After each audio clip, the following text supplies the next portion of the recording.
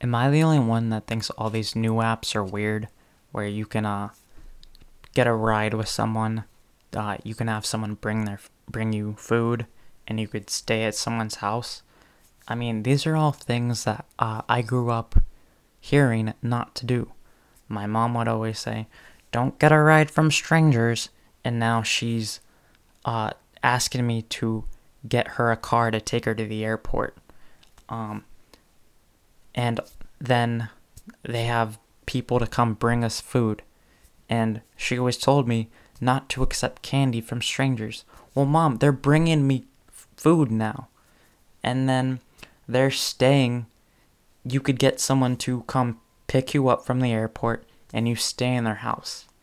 Yeah, she told me not to go in strangers' houses as well. And there's also the other factor that you never know what goes on in these places, right? So when someone picks you up on a car, you don't know what's happening in their car. They could be having orgies on the weekends in their car. And then the food, they pick up my food and then they bring it to me. Who knows what happens in between that time? They're probably eating my goddamn food. I don't know where their hands have been. That's fucking gross. And then for the house, to stay in someone's house, you don't know what they do or what's happened in their house. You know, there could have been a bloody accident, or even worse, that person could be a serial killer, and now you're staying in their bed. Alright, that's all I got.